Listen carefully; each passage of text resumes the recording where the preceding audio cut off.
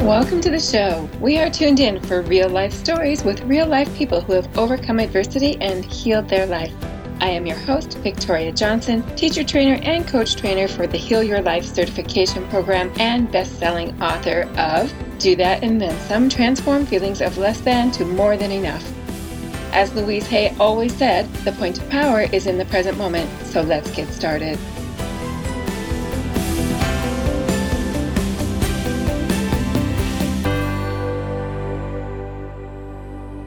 Hello, wonderful listeners, and welcome back to another podcast. I am really excited to share the guest that we have today. Her name is Jenny Diltz, and Jenny is bringing something very unique to the podcast that every single one of you can benefit from hearing. So stay tuned because this is important stuff. Jenny is a grieving coach, and she has shared with me some processes that go along with the grief journey, phases, I guess they would be, that we use for internal processing. And I am really excited to hear her share what those are with us, because I know that every single one of us has experienced loss. And whether it's a divorce, losing a job, kids leaving the house, or a death in the family, whatever it might be, we have all experienced loss. So Jenny, thank you so much for being here. Thank you, Victoria. I'm so excited to be here. Oh, wonderful. I love that you opened that way, that everybody has experienced loss, because that's how I see it too.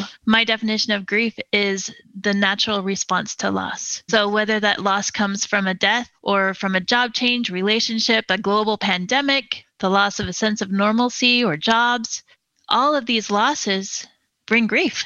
Absolutely. And I think that sometimes as a society, we feel like grief is something we have to push through. Let me just get through that. Let me get over it. Let me put it behind me. Let me check that off the list. And that's not the case at all. Grief is an incredibly important process. So thank you for being here. I just want to tell the listeners your website is grievingcoach.com. So if they want to check you out while they listen, they can do that. That is grievingcoach.com, GRIEVING coach.com. And if you want to email Jenny, it is Jen with 2 N's at grievingcoach.com. So Jenny, how did you get into this work?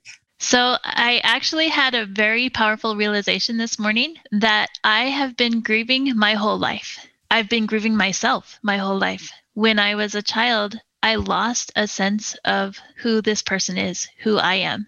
And so I feel right at home in grief. And the pivotal moment in my career, I would say, happened about 4 years ago when I was sitting with a friend whose husband died suddenly. Our children were in the same school class. And I sat with her in her grief, and I noticed that I was able to be with her in that trauma and hold space for her. And that experience invigorated me because I began to see my gifts of being able to hold that space for others in their grief. There is something absolutely invigorating about being able to help other people. And there's that expression that it's in giving we receive. Mm-hmm. It's so true, I find, as you do, that when we find that natural gift that we have and we share it to other people, it doesn't drain us. It doesn't take away from us. It fuels us because we are living with purpose and passion and making a difference. So I understand what you're saying. Yeah. Absolutely. Well, let's go through your view of the grief journey and what some of those phases are. So I like to use the term phases because a lot of people have misconceptions about the stages of grief. Kubler-Ross is actually a hero of mine. She wrote an amazing work about the stages, and her stages, anger, denial, bargaining, resentment, those were never intended for grief. They were written for the dying process. Those are stages for dying. But later, as time went on, people have adopted those into grief stages, quote. I have done that myself many times. So what you're saying is those are not the stages of grief. Those are the stages of dying. Yes. So how did that turn around like that? I have no idea. The only thing I can guess is that, like you were saying, people don't want to deal with grief. They want to avoid it. They want to push it away. And by applying those stages, Kubler-Ross's stages, to the grieving process, perhaps they thought, okay, I can go through these stages one by one and get over my grief. Yes. And if they're anything like I am, and I know a lot of people are like I am, we want to get from, stage 1 to stage 5 as quickly as humanly possible, right? We want to know I'm 75% through this process and not give it the time that, as you say, an actual phase needs as opposed to a step. Yeah. All right. So tell us more. Awesome. So I see grief not as a ladder or a step-by-step process that one can achieve, because grief is always with us. I like to help people not get over their grief, because that doesn't happen. I like to help people get to know their grief and build a relationship with it. So in the first phase of grief, there's kind of a numbness where we can't necessarily process even what just happened. And then there comes a point in time where we have no choice. We have to start looking at, this really happened. This loss really came to me and it's affecting my life. So now I have to start looking at it. So that's kind of the transition between the first phase and the second phase. So the first stage is that recognition then? That's the ending of the first phase. The first phase is like numbness or denial, where you can't even come to terms with the loss. Okay. And that each stage lasts a different time depending on each individual, because we all process grief in a different way. So once you come to a point where you have to look this loss in the face and you have to come to terms with it, it becomes a reality. So the next phase is, yes, this thing really happened. This person really died, or this loss really happened, but I can't deal with the grief yet. So I'm still avoiding the grief and pushing it away. And that gets us only so far. With time and processing, we start to go into the next phase of, all right, this grief is here and it's not going away. So we start to accept it, or at least acknowledge it. What am I going to do with this grief? If I keep it inside, it's going to build and fester and come out in ways that I don't want it to. So I can do that by still avoiding it, or I can choose to look at it. So that marks the transition into the next phase, which would be a phase of exploration. We can start to get to know our grief. What is it teaching me? What can I learn from it? How am I stronger because of it? How am I weaker because of it? So really getting curious then with what we're feeling and how it's impacting our life. Yes. And as we get curious and as we find those answers, then we transition into the later stage of, oh, wow, this grief thing is a really powerful teacher. I'm learning a lot from this grief. Sometimes very unpleasant, sometimes, these things are really cool. I'm doing things that I never thought I could do. And we're able to look at our grief with gratitude, and we're more able to share our story with others and accept others' stories of grief. And so what is the benefit of that, the whole sharing of the stories? Community, connection. As we share our vulnerability, it allows other people to open up with theirs, and you feel heard and witnessed. And like I said earlier in the beginning, it's that sense of giving back, giving and receiving. And you also hold monthly support groups. Is this kind of when people are at that stage, then after they've gone through the numbness, the acceptance, the acknowledging, the exploration, the curiosity, all of that reflection, and now they're moving into gratitude and sharing? Is that generally when people are on your monthly support group, or do they come before that? Tell us more about that. It's open to anybody, wherever you're at on the journey. And it's good to have a mix so that the people who are farther along on their journey can support those who are freshly grieving or who are not as far. And so it gives perspective from every phase along the way. I could see that. I could see how, those who had been in a further along stage, for lack of a better term, how it could give hope to the people who are newer, and then for the people who are newer to say, I'll get there. I'll get there to that stage. And for the people who are farther along to say, look how far I've come. Yes. Wonderful. So how do people get involved with your monthly support group? Do they just email you? Right now it's set up through Meetup. And on my website, there's a link to sign up for that group. Okay. And so that's grievingcoach.com. And I also noticed that you do have some information there for suicide support. Can you tell us more about what that is directed to, who that is directed to? So I've done a few panel discussions through the nonprofit organization Reimagine. And one of them was geared towards people who have attempted suicide. One of them was geared to people who have lost loved ones to suicide.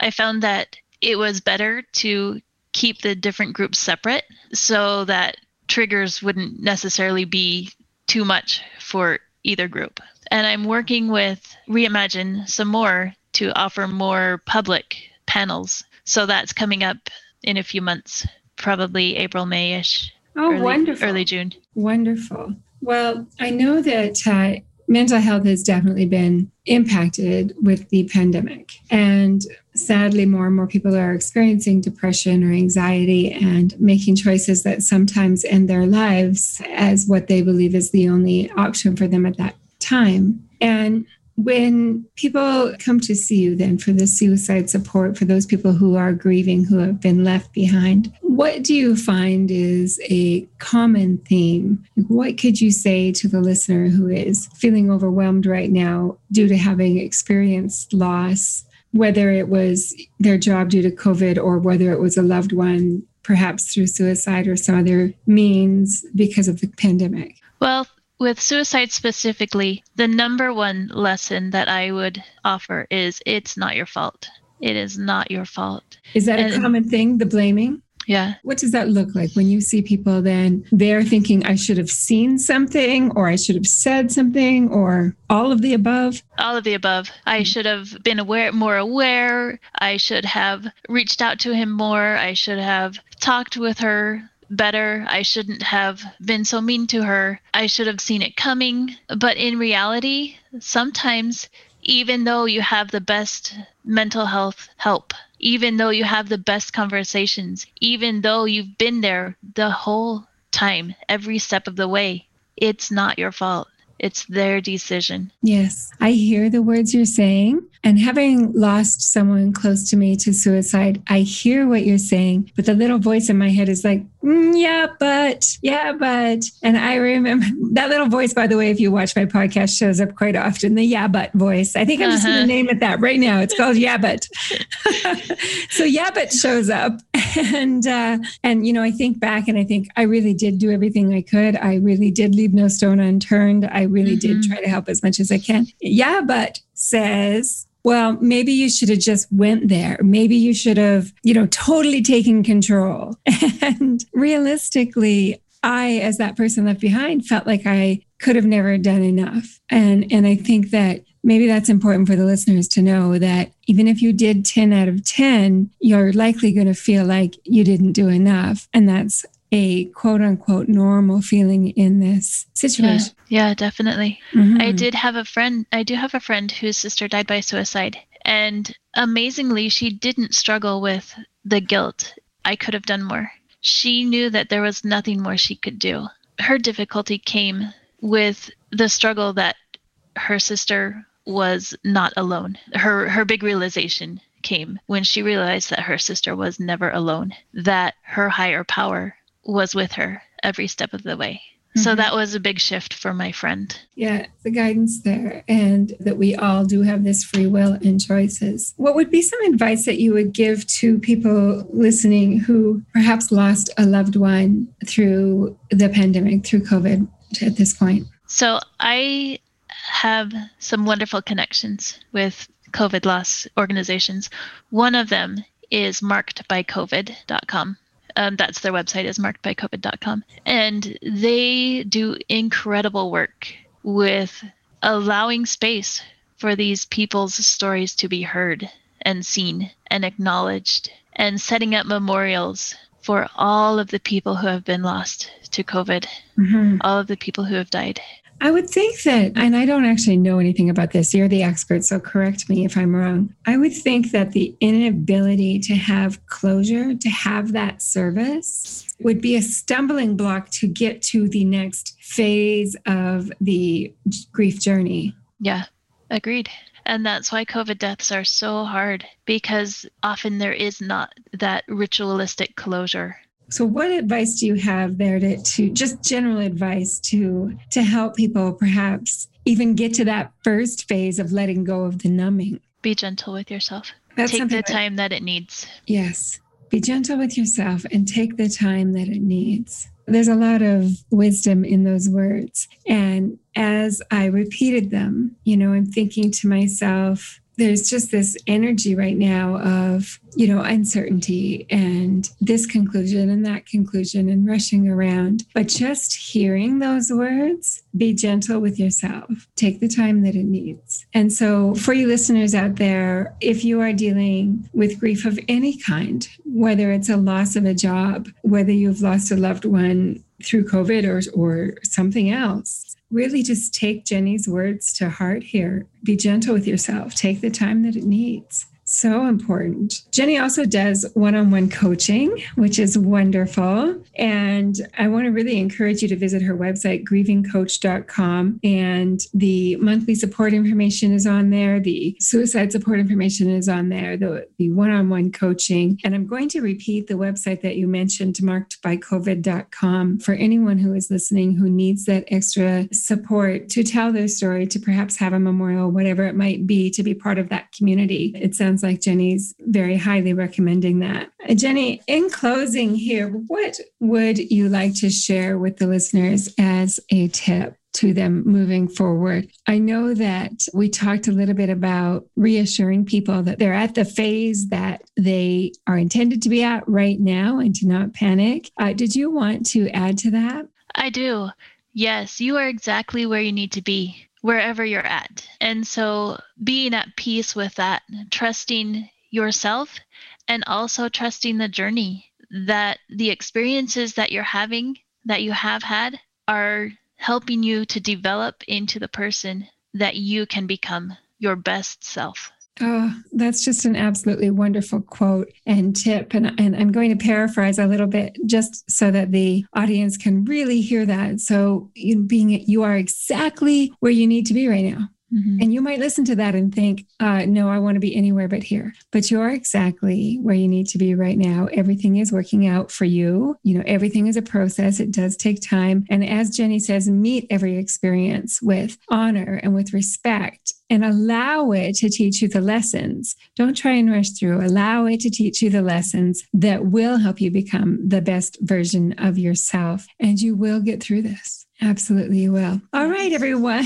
Well, thank you so much for joining us. Jenny, thank you for being on the show. You can email Jenny at Jen with 2 N's at grievingcoach.com. Her website is grievingcoach.com. And thank you for everything you do in the world. If ever a time that we needed a grieving coach, the time is now. So thank you for showing up and for being you. Thank you, Victoria. Thank you for having me on the show. It's been amazing. It's been a pleasure for me as well. Thank you.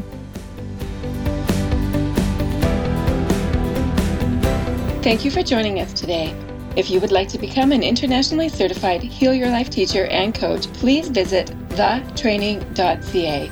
To be a guest on the show and share your story, please visit victoriajohnson.org. Thank you so much for joining us.